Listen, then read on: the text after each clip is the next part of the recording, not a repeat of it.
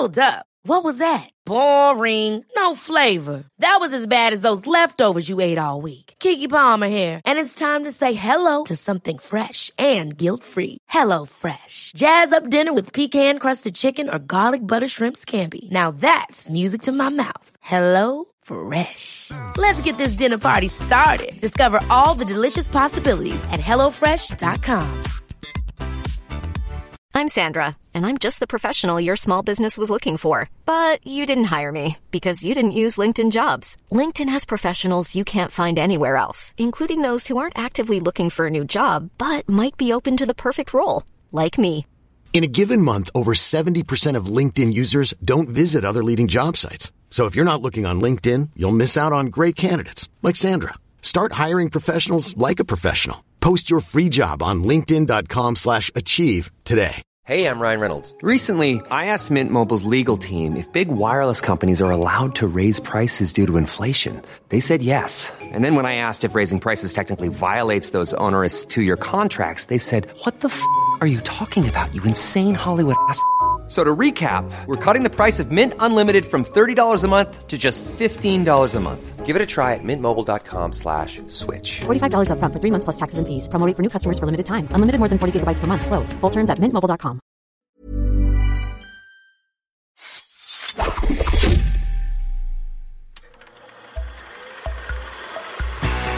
Podcast like it. Just podcast like it. Podcast like it's 1999. Podcast like it. You want a podcast like it? Podcast like it's 1999. Podcast like it. Just podcast like it.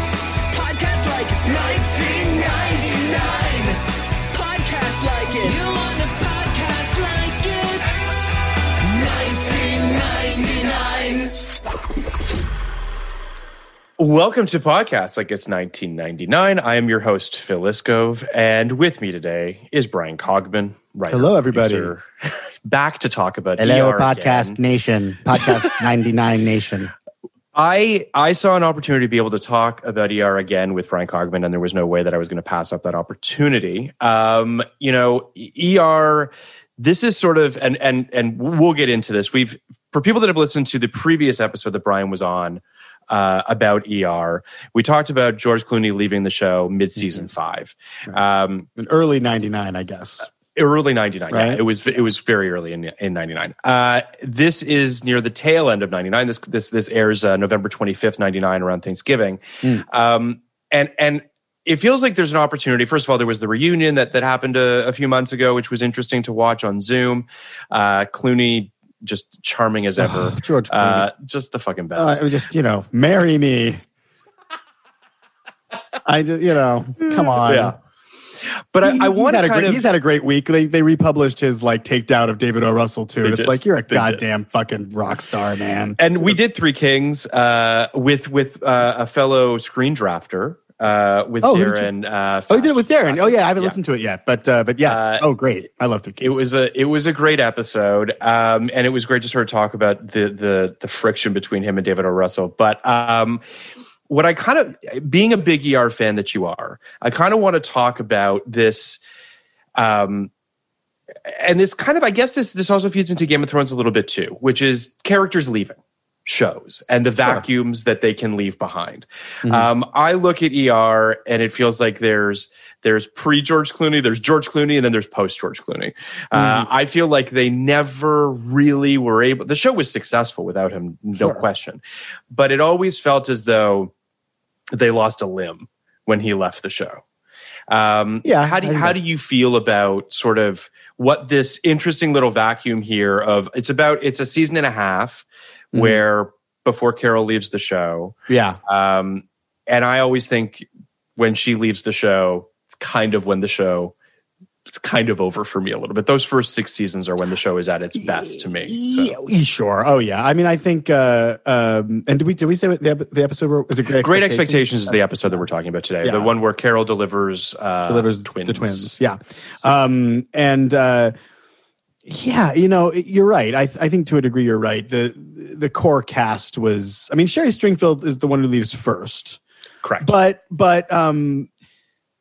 But the show didn't really miss a beat, and that's no knock on Sherry Stringfield at all. And she comes back, although she comes back, it's so strange. She comes back and it's not the same character.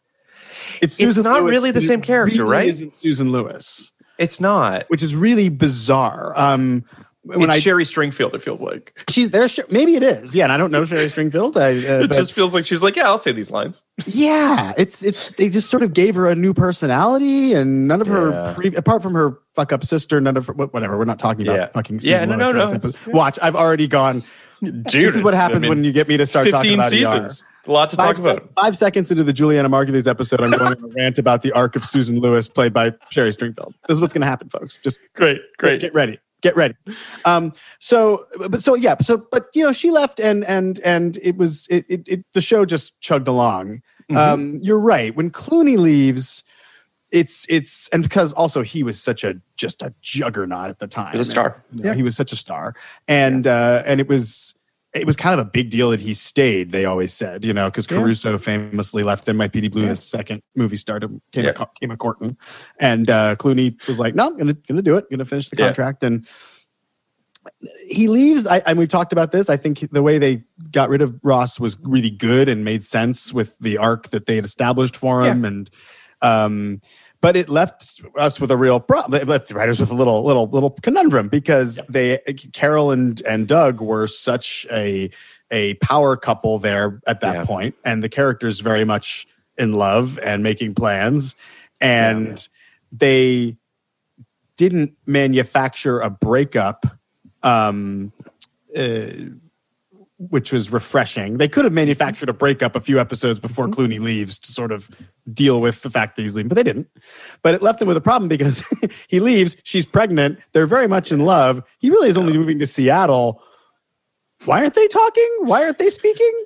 They didn't really break up, but they did. And it's an impossible problem because the producers of the show, they're like, they want to keep as many of their core cast together as possible.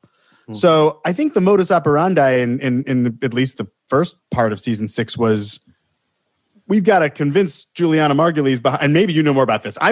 This is pure hypothesis on my part, but it seems to me clearly they were trying to figure out how she stays, and the lawyers are trying to negotiate a contract or making her an offer to stay.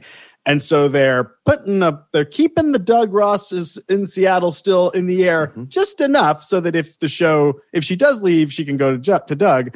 But otherwise, they're on a break or whatever the hell it is. And here's Luka Kovac, fresh off the boat from Croatia, and maybe they're gonna get together. Should we test if the audience will accept this? Okay, here we go. And they're still doing that here in this episode, with him in a very Doug Ross. Seriously, part of me wants to scream at that. Don't you carry her? Luka Kovac. For context, Carol passes out and Luka has to carry her to the ER. Yes, thanks. Sorry, viewers. I'll just say I agree with everything you're saying. Carry her romantically. Kovac. In terms of the Juliana Margulies of it all, from all accounts, it seemed as though she had no intention of staying with the show. I mean, she turned down $17 million for a season. They were literally going to pay her $17 million to do a 7th season of the show, which is a testament to how staggeringly successful this show was. That they could and how essential she was, and how essential. She was at that point, right? Yes. Absolutely. So from all intents and purposes, it feels like she never intended to stay. That being said, they did plant seeds. If they could keep her, yes, with Luka. I think that in terms of the Doug Ross connection of it all, I mean, there's like weird stuff of him like mailing her animal crackers. Well, yeah, and sending faxes and shit. Like faxes. You're sending her faxes? Which, again, sorry, I've got a frog in my throat today. I understand it's not the writer's fault. Like they can do what they can do. Like they don't have George to call in and do a scene every once in a while. They have her. They have to keep her on. They have to acknowledge his. Yes. They impregnated her with twins. Yep, they did. So, what are you going to do? And to your original question about actors leaving, I mean that this is the main difference between 90s proper network television drama, which these heroic writers had to come up with 22 hours a year of high quality television, which they somehow did. I mean, good God, it's just astonishing. And you're rolling with what you got. And in the case of our show, up until season 5 or so, the deaths were all predetermined by the books anyway. Right. It was an entirely different thing. And then by the time we started ourselves deciding who was biting the dust, it was as the show was going toward its ending anyway. And it was just an entirely different set of problems to have. And we only had 10 episode seasons. And then at the end, we only had, 7 and 6 episode seasons. So it's such a different animal. It's impossible to compare. I think for them, it's like we have this stable of actors. We need to keep the ones who are great and make the show go as long as possible. And as a result, season 6 of ER is kind of weird. It has 2 of the best episodes of the entire series in the back half, which we talked about at length in the last ER episode. Stabbings. Which is the stabbings, and then poor Kelly Martin and Benton running down the hall to get to Carter. Sorry. I'm glad it's you. I'm glad it's when Carter says that before he goes under. I can't do it. It's the best. Benton's not in this episode, which is good, because if Benton were, I would just go on a Carter Benton rant. It's weird he's not in. Truthfully, this is it's a very Carol heavy episode, understandable. Yeah, this was a little love letter to Juliana Margulies, which as she deserved any and every love letter they gave her. And it's the other thing it's doing though. It's introducing the woman who might be her replacement, but we don't know, because we don't know if she's coming back or not. But here she is. Do you like her? Yeah. This is a passing of the torch too. Juliana likes her. Carol thanks her at the end. You should feel safe with her, but if she's it's true. And it's true. And I will say, yes, when Doug Ross and then Carol Hathaway leave, you are definitely firmly out of glory days, golden age ER. You are out of the time capsule episodes of the greatest television can be era. That said, you don't replace her with Maura Tierney as Abby Lockhart. You don't have the rest of the show. Oh, I agree that. This is something that is a casting triumph. An absolute triumph. I think that this show may be more so than any other show when it comes to a revolving door of casting, found a way to keep this show afloat for 15 seasons. Yeah, which is a testament to great casting. And it's not the same with, and I know that people compare ER and Grey's Anatomy, and they're both medical dramas, and they both had a lot of characters come and go. Right. And I quite like Grey's Anatomy. I'm not suggesting that I don't. But I do think that this show, in terms of the specificity of the types of actors that they plugged and played on this show, I think the casting was just absolutely off the charts. I think I've been trying to watch all 15 seasons with my roommates, periodically over the course of the pandemic, and we're at season 11 now. Okay. It is trying. It is hard to get through 15. Season 11 is when, because there's a period tough. Where you're like, oh, here we go. Like, and then they season 8 is, I think it's 8 that is brutal. Is 8 when Mark dies?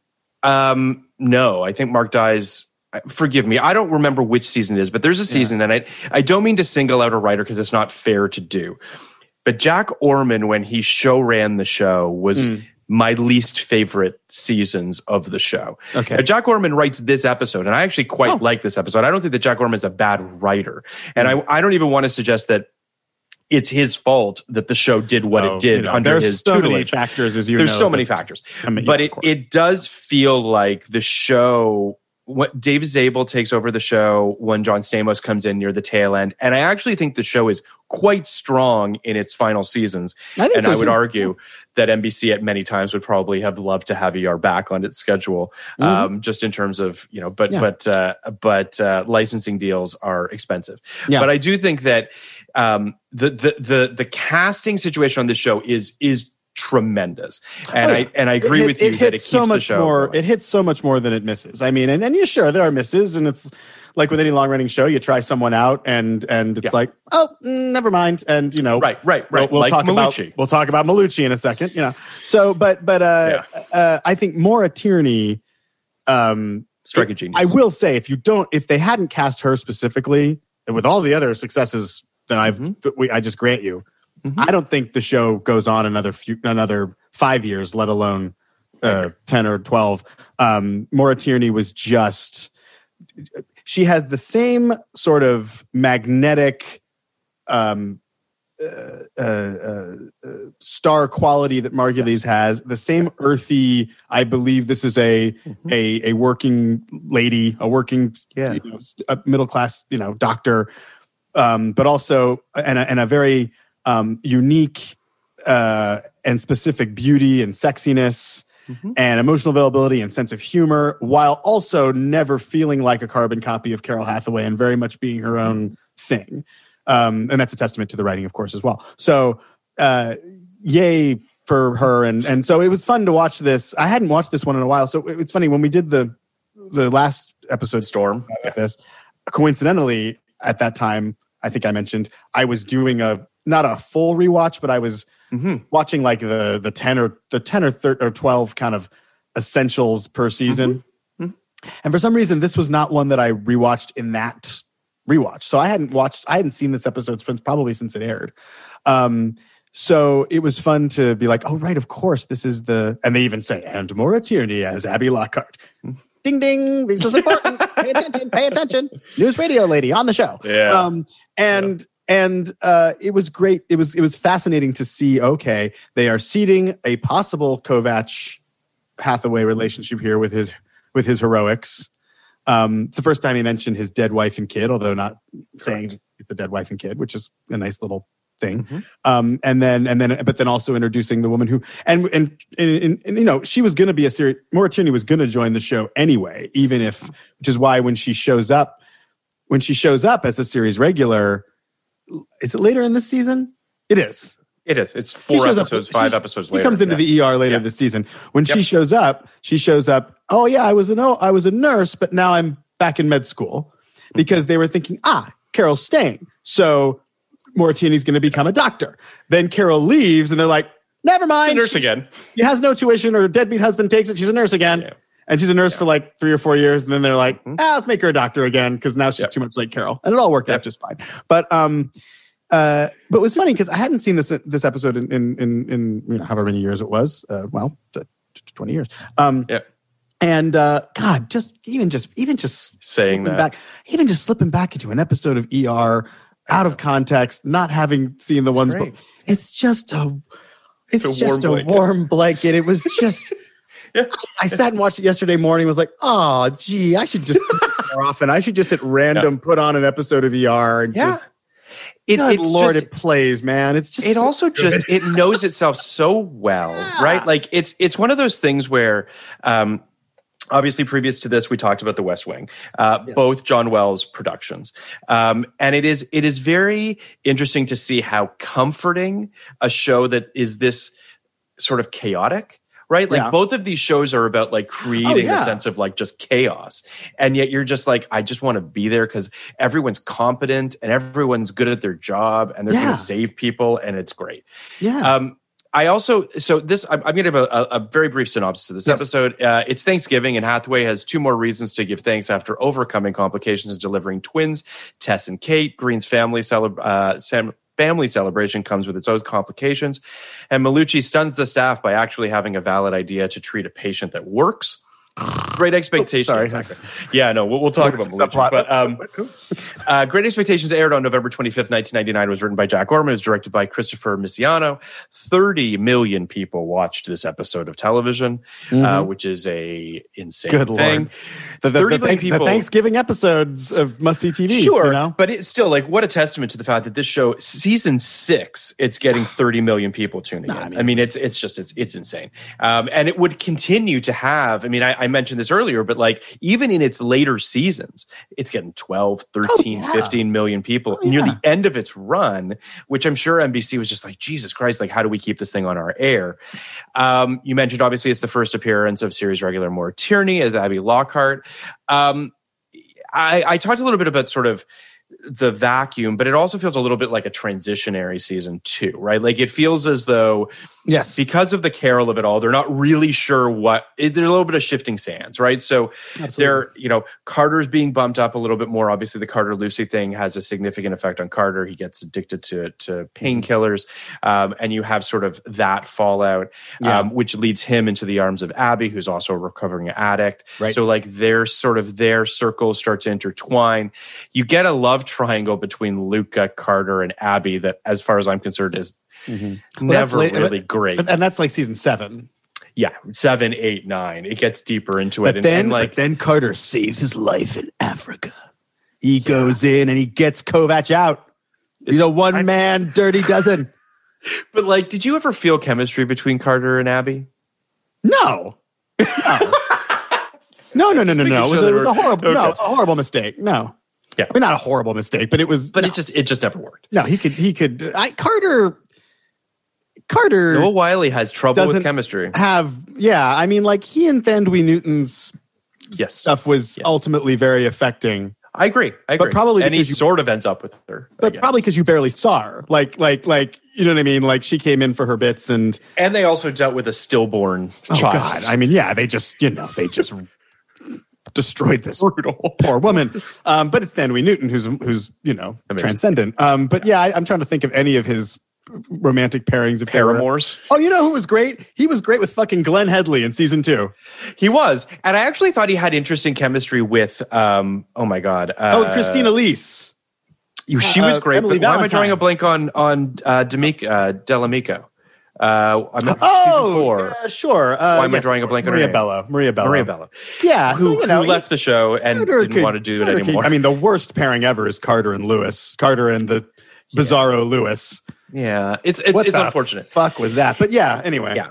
This speaks to something that I think is really interesting, right? Which is that Carter becomes the de facto series lead, right? Because Green leaves, Anthony Edwards' character is killed off. Yes. And then it's Carter's show, right? The whole thing is put on Carter's shoulders. And to have the lead of your show have no romantic chemistry with anybody is tough, right? Because you would love to have. So there is that. There's then the fact that like Noah Wiley gets into a situation where he starts wanting to transition off of the show. So then he's in like half the episodes. Yeah, then Carter's sort of this specter that comes in and out, and it's actually kind of effective. I mean, you always miss Carter when he's not around. The show feels decidedly weird. That I think there's only one full season where he's nowhere to be found, and that's it's not one that I enjoy. He is the heart of the show, right? I mean, he's part of it too is he's the audience in the pilot, right? He's the guy. He's the med student. Totally. And you're watching Carter's arc through series, right? So when he leaves, it does feel a little bit strange. Yeah. I do think that this episode, which feels very kind of self-contained, there's a simplicity to it, which is essentially Carol's having her babies, right? Yeah. So we open the episode with a really nice montage of her day and what it's like to be a single pregnant mother of twins. You should really lock her door living in a urban Chicago house. Like, why? I agree. Carol, lock your door. You worked so hard for this house. Lock the door. It's atypical of ER to do the sort of like calm before the storm. They don't do it that often. So there's something nice about getting to sort of slowly come into the episode. Yeah, it's nice. I'm going to lean on you pretty heavily in terms of the pregnancy stuff. Since I am not married, I don't have children. You have been through this. I have carried a couple times children myself to term and birthed them. I wasn't suggesting that you delivered them, but you at least you have procreated on a couple occasions. And you have lived with a pregnant woman. You have gone through. I don't know if you've been in the delivery room of your children. Yeah. So you know what all of this is like. I don't. But I feel like this episode does a good job in terms of doing two things. One, which is a believable delivery in terms of like it's drawn out a little bit up top. The labor part takes longer than you would think. Typical of ER.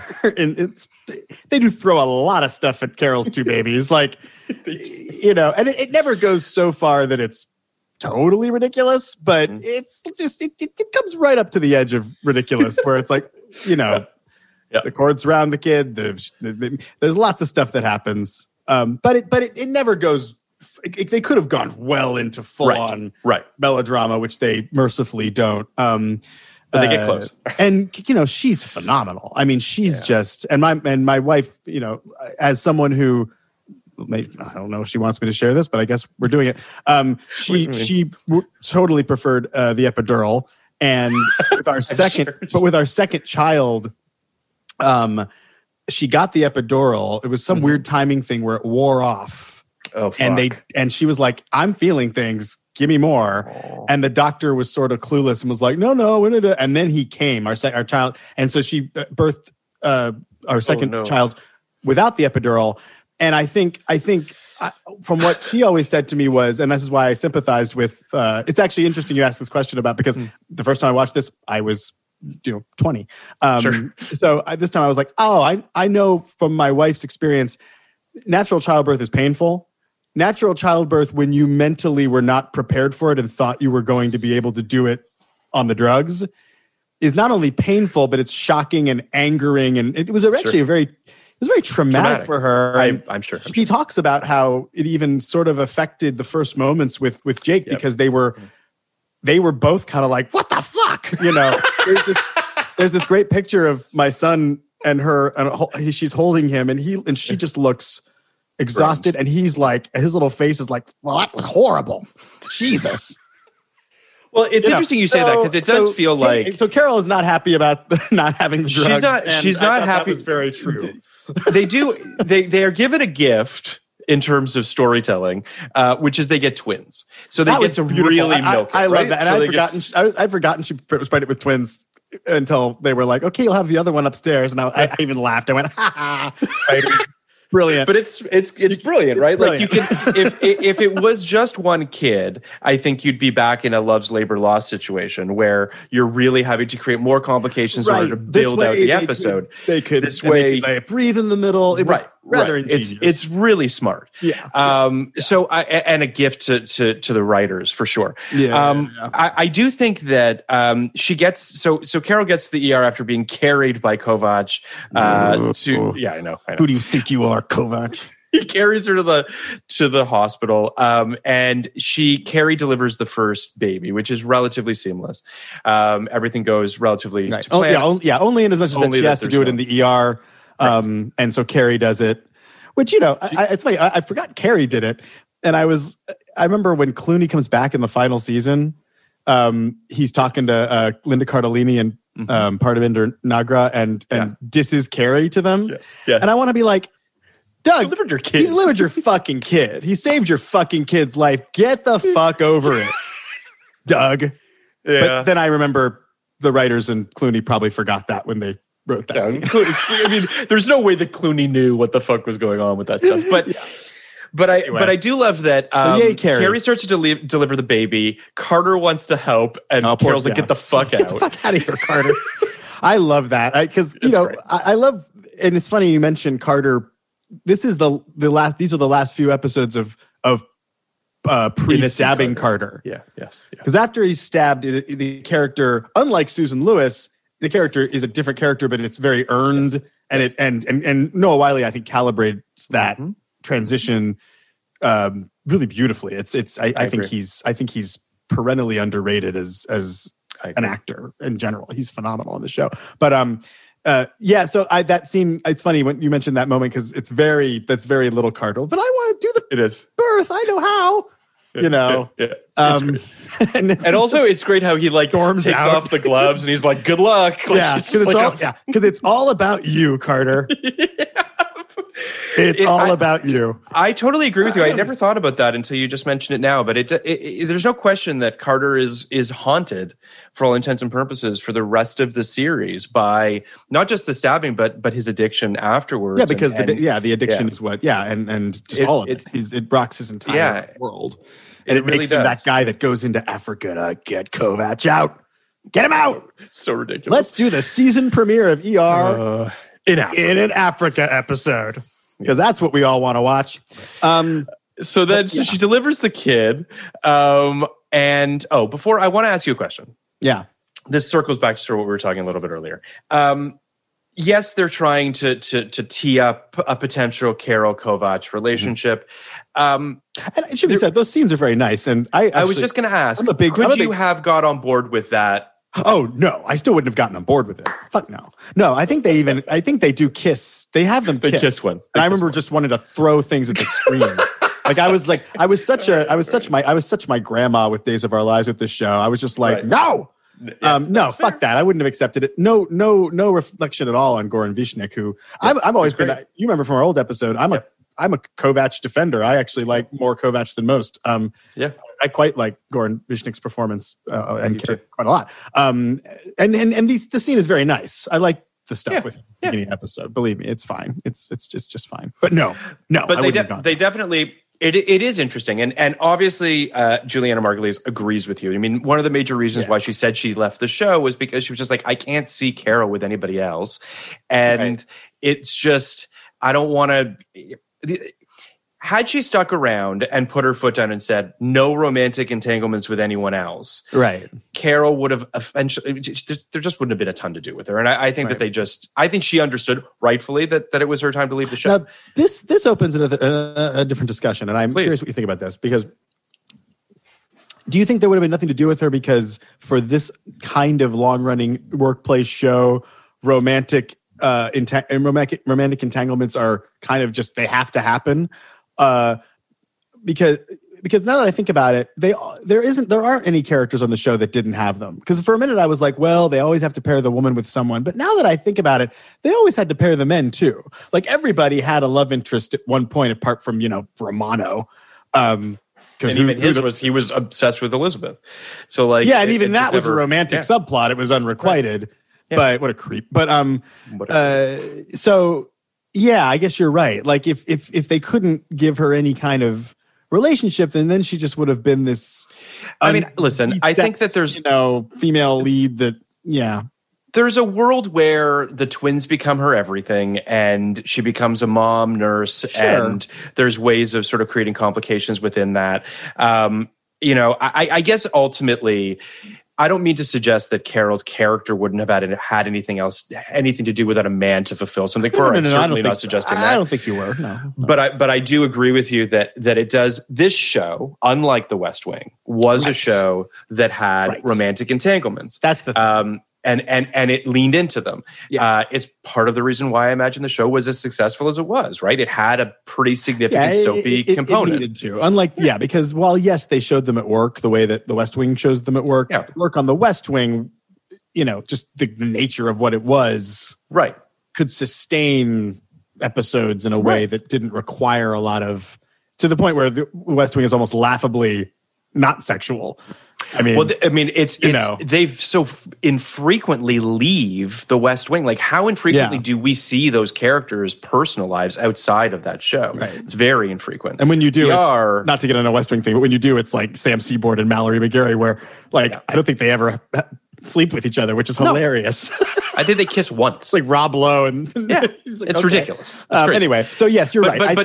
But I do think that they would have struggled with that a little bit with their character, and I think that they just probably. Listen, she turned down an unreasonable amount of money. It clearly was more important to her. She's smart. She saw the writing on the wall and knew she was a star. And she had that show between this and The Good Wife. What was that show? Canterbury's Law. Was that what it was? Right. It was it was a law. Yeah, it was also a law show that she didn't. But yeah, I mean, then The Good Wife happens, then she's got 6 seasons, 7 seasons of that show. Yeah. So basically, at this point. Carol delivers the first kid. She's taken up to OB where we meet Abby. Mark is Paige because he's her Lamaze coach. Right. Coburn enters the equation, which Good is old Coburn. Fuck yeah. Amy Aquino, man. She's the best. She's the best. But also, it gives you that whole loves, labor, loss thing, right? Which is hanging in the kind of this terrifying kind of cloud of what happened to Mark. I really liked that. First of all, that sort of ominous component is interesting. But what's really cool is when Carol's wheeled in to the OR because they need to do an emergency C-section, and Coburn says, "Do you want to assist on this?" And he's like, "Not particularly." And she's like, no, I like how unsubtle. I like how subtle. I'm sorry, not unsubtle. How subtle it was. Like, yes. Clearly, Mark like, they doesn't want to be involved. They don't like each other. Yeah, they're both. They're professional. Their reputations were both of them were really hurt by what happened, and but they're professionals and they're not gonna but get into it. But it's lovely the way they seed that in and acknowledge it, but don't make like it, because the lesser show has her pull him aside and say, "You don't want to happen what happened last time." Remember the last time you killed a woman who was having babies? It also feels like there's an insecurity a little bit to Mark. Carol means too much to him. Yes. And that he doesn't want to he needs to keep that distance. Yes. I mean, the only time that Green crosses any sort of a line is when he fights for them to not do a hysterectomy. Which is really very moving and wonderful bit. Yeah.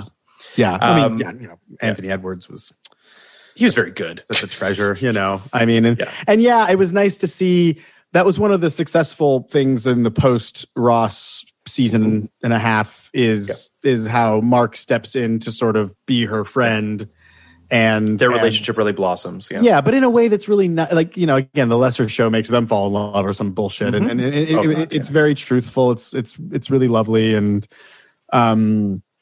that all that stuff really, I mean, she's just what a star. I mean, just watching this, and this isn't one of the great episodes of ER by any stretch, but she is just so magnetic, and you love her. You just love Hathaway so much that.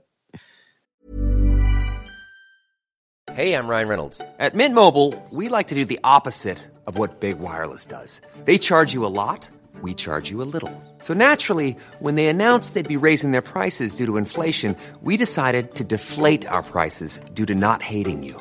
That's right. We're cutting the price of Mint Unlimited from $30 a month to just $15 a month. Give it a try at mintmobile.com/switch. $45 up front for 3 months plus taxes and fees. Promo rate for new customers for limited time. Unlimited more than 40 gigabytes per month. Slows full terms at mintmobile.com. Hold up. What was that? Boring. No flavor. That was as bad as those leftovers you ate all week. Keke Palmer here, and it's time to say hello to something fresh and guilt-free. Hello Fresh. Jazz up dinner with pecan-crusted chicken or garlic butter shrimp scampi. Now that's music to my mouth. Hello Fresh. Let's get this dinner party started. Discover all the delicious possibilities at HelloFresh.com. Even 20 years later, watching it completely on its own, having not rewatched the lead up, you're in it. It's such expertly made television, It really is. In terms of craft, it's just, There's a scene that I wanted to highlight just real quick, rewind very quickly to the scene of Carol crying while she's getting the epidural. And she's hunched over and Mark's holding her and she's saying it hurts, like she's crying, she's like, it hurts so much. It hurts. Yeah. She is so good in that scene. Oh yeah. Of just feeling a person who has already been through a delivery. Yeah. Has another one she has to go. She's just so drained. She's having the contractions, I think, as she's getting the epidural. Oh man. And she just, there's something about her voice and how raspy and hoarse it is and how just like done she is. Yeah. It's a testament to Juliana Margulies' abilities, but I really wanted to highlight this episode with you because I wanted to kind of highlight Carol Hathaway as a character. Oh, sure. And a character who, by the way, was not supposed to exist. A character that was supposed to die in the pilot. Show. Amazing. But the great test audiences. Right. Test audiences loved her and they were like, we got to keep her. She's the only one to win an Emmy of the entire cast. Which is objectively insane, but I'm glad it was her. But yes. For the first season. Which is once. Oh, really? Oh, okay. As supporting actor, she won, actress that is, for season 1, a season she was not supposed to exist in. Right. And it's a testament to how great she is. And I just love that Carol, yes, they go through the whole, like, Carol wants to be a doctor and then decides she doesn't want to be a doctor. Like, there's stuff which was also Margulies. She was like, hey, no, slap in the face to the fucking profession I have been portraying for the last years. So I'm really glad they reversed that. They then ended up doing it with Abby, Right. But like they give Carol the clinic, they give Carol, all sorts of various sort of positions of power within her infrastructure of the nursing community. And I just think they do a really beautiful job. And then in this episode, you get to really see Carol go through the gauntlet of this delivery in a way that is really, to your point, dramatic, but not too dramatic. It's not melodramatic. And there's a moment that still haunts me that I think about to this day, which is when she sees all of her blood filling up the container and she goes, oh my God, I'm bleeding out. Yeah. And the reason it haunts me is it makes me think about Giovanni Ribisi in Saving Private Ryan when he gets shot. He's like, my liver, my liver, my liver. When someone knows about the fatality of their own injuries, it just scares the shit out of me. Yeah, like, there's something so haunting. There are a few little moments throughout where she's like, I'm a nurse, tell me why. Right. And that's a fascinating thing, the idea of someone who's put in the opposite position of what they're normally in. Right. And because she's not a OB, she doesn't know, she does need to be told certain things, but she knows enough to be told more than we just do it because it's good. It's like, no. Right. Great. Thanks. Tell me more because I can understand you. I'm an ER nurse, which is great. But again, they don't overdo that. Like they overdo it. They pepper it in. It's all very well calibrated. It's a very good solid script with that whole subplot for sure. And then Carol, she was the heart of the show almost immediately. I mean, simply by the nature of the fact that she has the most dramatic subplot of the pilot. Mm-hmm. Because she was a day player supposed to die. But then because she survives, she then gets the most dramatic subplot of any of the actors. Yeah. Right off the bat. She's a suicide survivor who has to come back in and reacclimate she's and the season ends with her with the wedding. Well, it all revolved around her. That doesn't happen. The entire thing was the wedding with Taglieri. And then I think season 1 also had the little Russian girl she sort of tried to keep and it didn't work out. And so she very quickly became the heart of the show. And then what was great about it was it would have been very easy for her to just be the Doug Ross love interest character. And she never was. Even when she was, she always had her own stuff.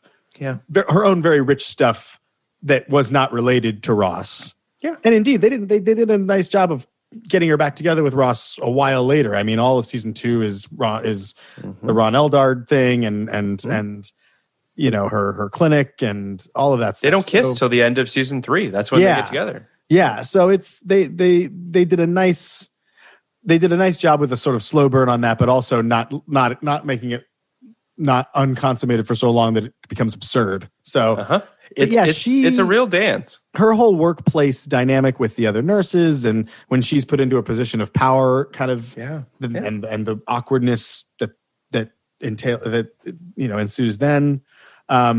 She's just she was great, and the show could have suffered a lot more had they not brought in Maura Tierney. I think. They staunched the bleeding, if you will. Yes, very good. They staunched the bleeding.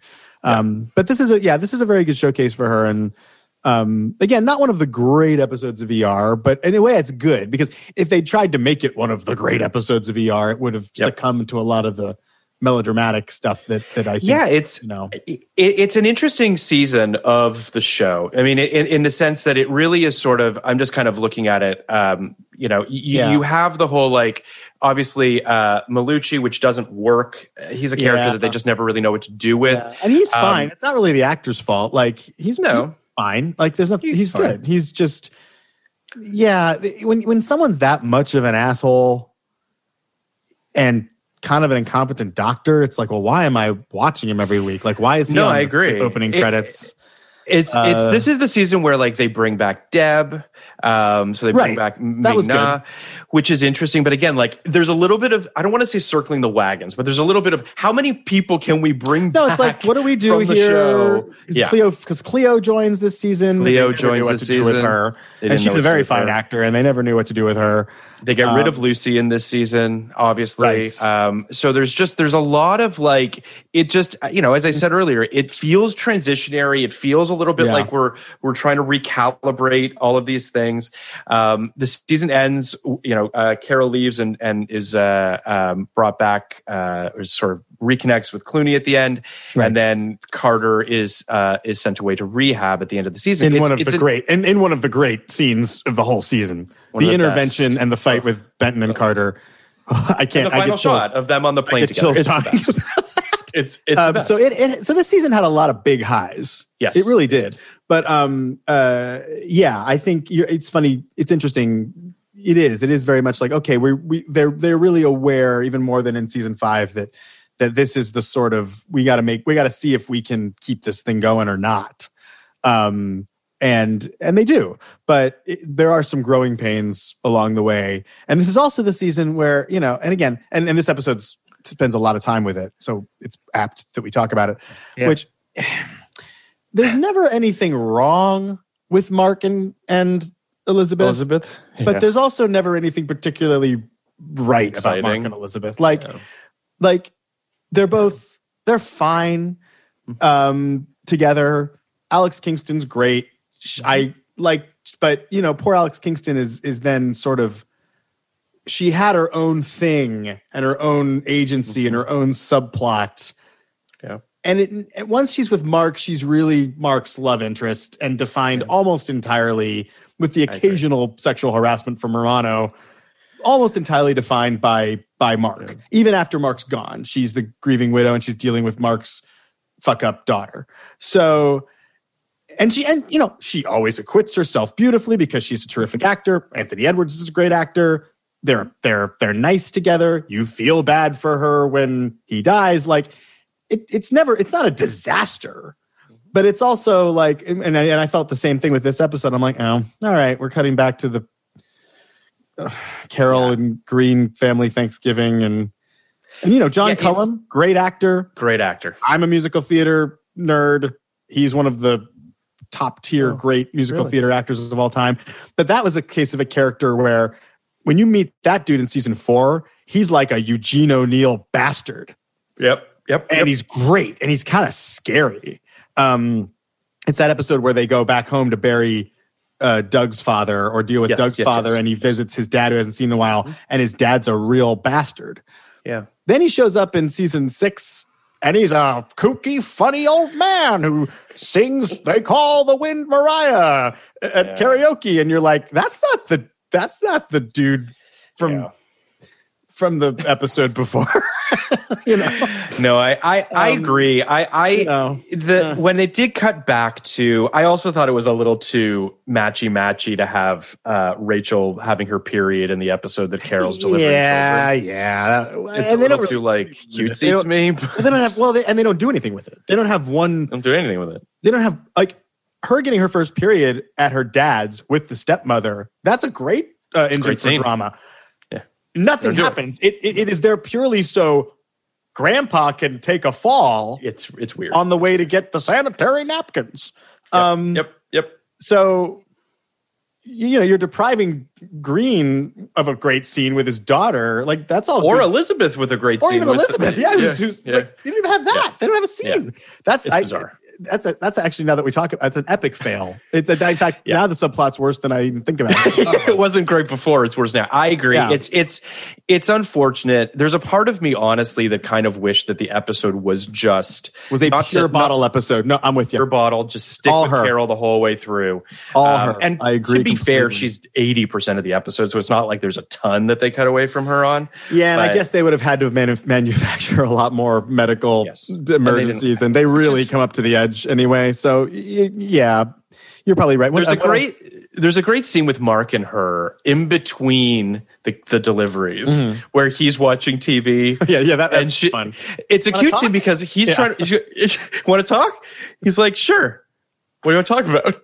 I don't know. Well, and you know what's actually, you know what's really great, and it's just occurring to me as we're talking about it. The reason that kind of works is they're not best friends. Like, they love each other. They've worked together. He feels responsible for her. Yeah. Doug was his buddy, but they probably don't hang out one-on-one or never really did. Yeah. And this crazy circumstance has put them together here, and he loves her, but they really don't have anything to talk about. Yep. It's great. That's very nice. That's a nice little human moment that it's the kind of moment that the show, working at its best, delivers. It's for a show that was so breakneck in sort of what was happening all the time. I think that the conscious decision that was made at a certain point, my assumption is that they knew that they couldn't just do ER traumas all day long. Like, at a certain point, they were going to have to do something, and they were going to have to dig deeper, right? Yeah. And it's finding those quiet moments and finding those things and letting the actors breathe and sort of fill those spaces with the roles. I mean, Juliana Margulies is the reason that her absence is felt is because of what you're talking about, like a cute scene like that she had tons of, because as nurses, for all intents and purposes, they have more of those quiet scenes with patients than the doctors do. That's a good point. So like, there's something very interesting about the way that she brings out what she brings out in those characters, even in the day players.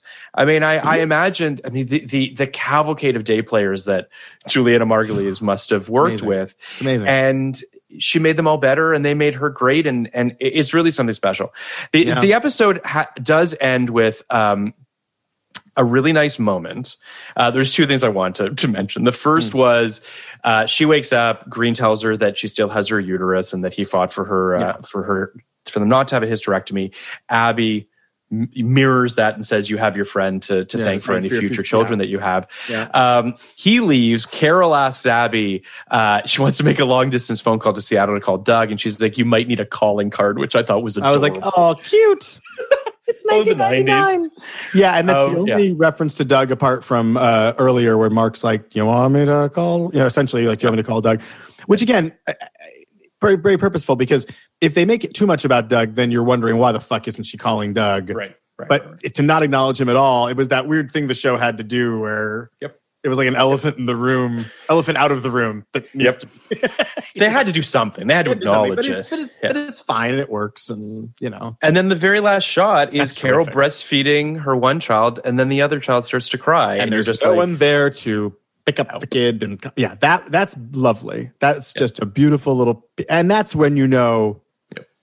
That's when you know she's leaving the show and she's going to go back with Doug. Like, if they didn't know then, if they didn't know before, it's like, as they're shooting it, they're like, well, there's we can't write our way out of this. Like, she's, which is not to say a single mother can't raise twins on her own. Of course not. But it's a really beautiful little moment. It's cute. It's a little sad, but also her reaction is not, her reaction's really adorable. It's hard to explain what it is. It's not, she doesn't make a joke out of it, but she also doesn't, break down. Like, it's sort of like, well, here we are, which is kind of how even when you just have one kid, that's how it feels. Like you, and I'm, again, speaking as the one who didn't give birth to them, sure. breastfeed them. But when you have one, you go to sleep and then you wake up the next day or 2 days later, or maybe even for about a week. And every morning you wake up and for about 3 or 4 seconds, you don't remember you have a child. And then you do. And it's like, it's, oh, right. Nothing's the same. And she that she sort of covers that little bit, like nothing's the same now. You know, and that's again really lovely visual, you know, picture telling everything you need to know. I agree with you. The look that Juliana Margulies gives at the end is one of overwhelmed, a little scared, a little bit, oh boy. Yeah. There's a little bit of a joke there. Yeah. It's all very nicely done. Which a great actor can do all that with a little look. I mean, that's what makes her, that's why she's, and continued to be a star. I mean, it's funny. I'm amazed. I've never seen an episode of The Good Wife. I don't know why. I'm sure I'd love it. I love her. Yeah, I sadly know a little bit too much about what happens on it, which is maybe one reason, you know, but I really should watch it because she's just, she's tremendous. And tremendous. You know, she kind of went away for a while. You know, she had some bit roles in some movies and what have you. And then she resurfaced in that, I think it was a Fox show called Canterbury's Law, which didn't do very well. She goes away again for a while. And then, you know, I remember when The Good Wife pilot was circulating and it was cast contingent. It was a pickup by CBS if they could find somebody. If the producers could find someone, and Juliana Margulies lifted that cast contingency, and thus, you know, obviously turned into perhaps the last big. I mean, I guess This Is Us is maybe the whatever, but like The Good Wife felt like the last big broadcast show to win big awards and to kind of that was in the same conversation with all the cable stuff that was.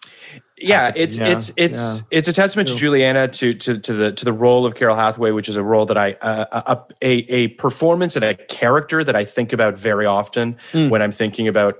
I hate to say this, but to say female characters, but it's one of my favorite female characters in terms of just a really beautiful arc that's really, really that defines itself and kind of like plants its feet and doesn't really move. And a lot of that has to do with, I think, Juliana saying, this is the character and I don't want you to fuck with it. And I don't want you to push into directions that feel too. It seems that she had a lot of agency over it, you know, as it went on. And obviously they knew that they had to keep her, that it was to their benefit to keep her happy and to seek her input and, you know, and so I get the feeling it was a real collaboration there.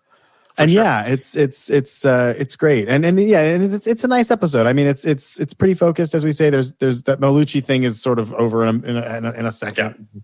And then that's about it, really. I mean, it's are there any other that's basically like Romano's not in it.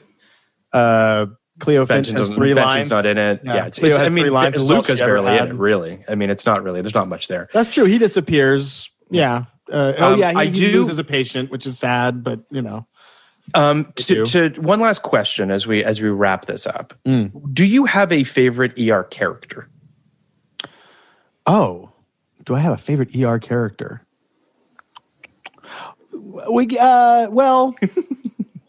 Yeah. I mean, we've talked about this. Carter Benton. That's 2 characters. That relationship is. That relationship is my favorite. Yeah.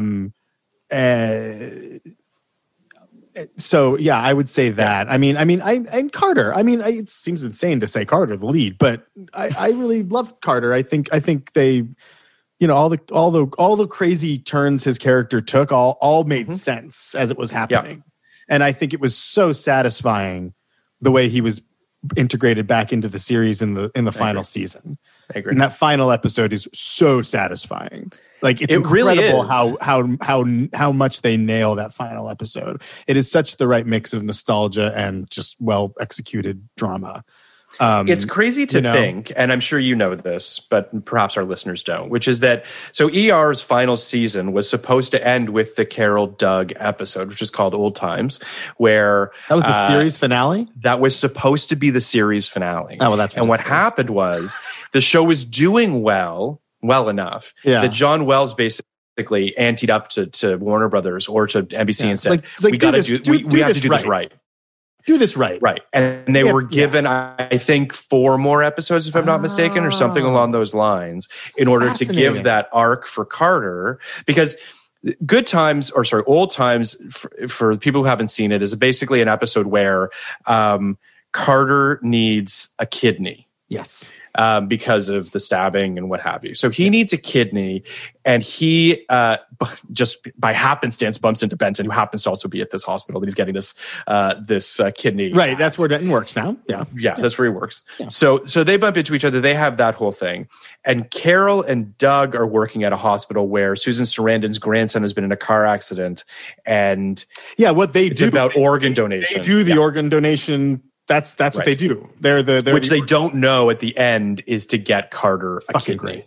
I mean, it would have been a weird series finale, but God, I remember just like, oh my God. It's great. Benton saves Carter's life by making because he can't scrub in on him, but he makes the surgeon do the checklist. Yes. And the thing they needed to save him, they wouldn't have had if Benton hadn't been in there. God, so like it does end. It's crazy to me to think that would have been the series finale. It's, to your point, a standout, phenomenal episode in a final season. But for it to be the final episode would have been strange. It would have been very strange. But it was also, and it also would have been a real slap in the face to the current cast. Yeah, exactly. I mean, it was the whole final season was kind of a slap in the face to the current cast because they're really like just there to sort of hang out and do their dopey subplots no one really cares about anymore, while the returning cast all got to have their final laps and in the sun, and everyone is a good sport about it. Anyway, Angela Bassett comes in and God bless her and does her thing, and she's really just an excuse to get Mark Green back into. But it's again very effective episode. But yeah, I loved that. I loved that that the original cast reunites and inadvertently together saves Carter's life. Nice. Which is really nice. It's really nice. And, and then Carol and Doug made sense in that episode. Like exactly. I love that. And kudos to Juliana Margulies and George Clooney for showing up and doing just great work. Their final scene together in bed at night when she's like, "Oh, I don't know if you know, but there was this doctor that we got some doctor in Chicago. Oh, that's nice." Yeah, she's like, "Oh, that's nice." I want to shout at them. It's Carter! You guys, it's Carter. Why don't you keep in touch with him anymore? Right. But then we get a 4-episode arc that ends with a big episode, the proper series finale, directed by Ron Holcomb, who did the pilot. So there's a nice bookend to the whole thing. And Carter opens a foundation in the name of the dead son. The remaining cast the remaining original cast and other notable that could be involved come for the event, and it's so effective. It's nice. It's great. And then Carter, and then the whole thing hinges on, is Carter going to come back to the ER? And he will. Like when he says to Mark's daughter, Dr. Green, are you coming? And it's like, oh, okay. It's great. He calls and Green's daughter, Rachel, is now a med student, and he calls to her. It also ends with, it's one of those like crazy money shots because it cost $1 bazillion, which they never did on the show, which is they pull out. You're at County. And you're just like, and you get to see this really just majestic shot of the L and you Chicago. You actually see how it is in the geography of the city in a way you never did. It's crazy. That set is normally in Burbank. So exactly. Yeah, that was awesome. No, it was that finale was aces. It was really good. And so Carter, I think Carter's arc that's a good one. And Benton, what about you? Who I mean, is it? It's a good question. I love Carter too. I'd be lying if I said that he probably wasn't my favorite. I mean, as I mentioned earlier, I really loved Carol Hathaway. I think she was given a really great arc throughout the series. I mean, to your point, Carter's the harder plane to land because that's over 15 seasons and they put him through so many ringers. But to your point, Noah Wyle sticks all those landings, and even with all those crazy twists and turns along the way, where he lands at the end feels earned and it feels, satisfying. So I agree with you. I'd be hard pressed to say anyone outside of Carter. I'll just say this. No character on the show makes me cry more than Carrie Weaver. There are scenes that she has. Carrie would be maybe my second. Like she just break me because Laura Innes, who's such a talented actress, so great in this episode. She's so great. She's great in this episode. Yeah. When she softens and you see that humanity in her, it just fucking kills me. I think about the scene with Alan Alda when he's got Alzheimer's. And that's season 6, isn't it? That was a terrific subplot. Yeah. And such a great he says that he's television thing, like Hawkeye Pierce being on ER. Totally. It's lovely. And he's got Alzheimer's and he doesn't want to admit it. And she says, I'll come and visit you. He's like, yeah, but I won't know that you're there. I won't know you're there. It's just like, it's good stuff. It's just really, really good stuff. So yeah, it's a great show filled with just the bench is so deep. It's a show that like, I love watching it just to see people pop up. To your Kirsten Dunst and your Taraji P. Hensons and your whoever's, like, it's just tremendous. Mariska Hargitay had her thing. Yeah, it's fantastic. So anyway, I could talk about it all day with you. Come on, there's another 99 episode. Let's just do the third one. What's another one? There's got to be another. There's definitely another one we could do. 99. Come on. But I just want to say more than anything, thank you so much for coming on. Oh, my pleasure. Again, and talking ER. Delight, as always. It's the best, and you're the best. And no, I really appreciated you. Truly, I'm really going to just now pop one on every once in a while. You should. I was just like, oh, this is great. This can be enjoyed this way. Just throw a random one on. I mean, it is. And this is the last thing I'll say, and it's why I've thoroughly enjoyed doing these 99 miniseries on television shows from then, is that it was a different brand of television, right? Absolutely. It was a fork in the road, as I mentioned, your Sex and the City, your Sopranos, we'll get into all of that. But the fact that you've got this show, that you've got Felicity, that you've got, just bearing walls of my sort of television viewing of when I was growing up and how comforting and comfortable these shows are. I mean, I think, I'm going to talk about The X-Files. I'm going to talk about Dawson's Creek and Ally McBeal and these shows that are just, that you loved. And how could you not love them? They were just very comforting, comfortable television. And I think there's a place for that. And it's a bummer that it feels like we look down our nose at broadcast TV now in a way though it's lesser than when it comes to streaming and cable. And I don't think that's true, but I also feel like, the proof is in the pudding. Like they're all killing it streaming. Yes. I mean, ER and West Wing and Friends are as popular as ever. It was just great. They're not antiquated. They've got the new fans are coming to them, which is awesome. It's great. Yeah. All right. Well, thank you again brother. for coming Appreciate on, and I look forward to having you back for something in the future. Something. That'd be great. Podcast like it. You want a podcast like it?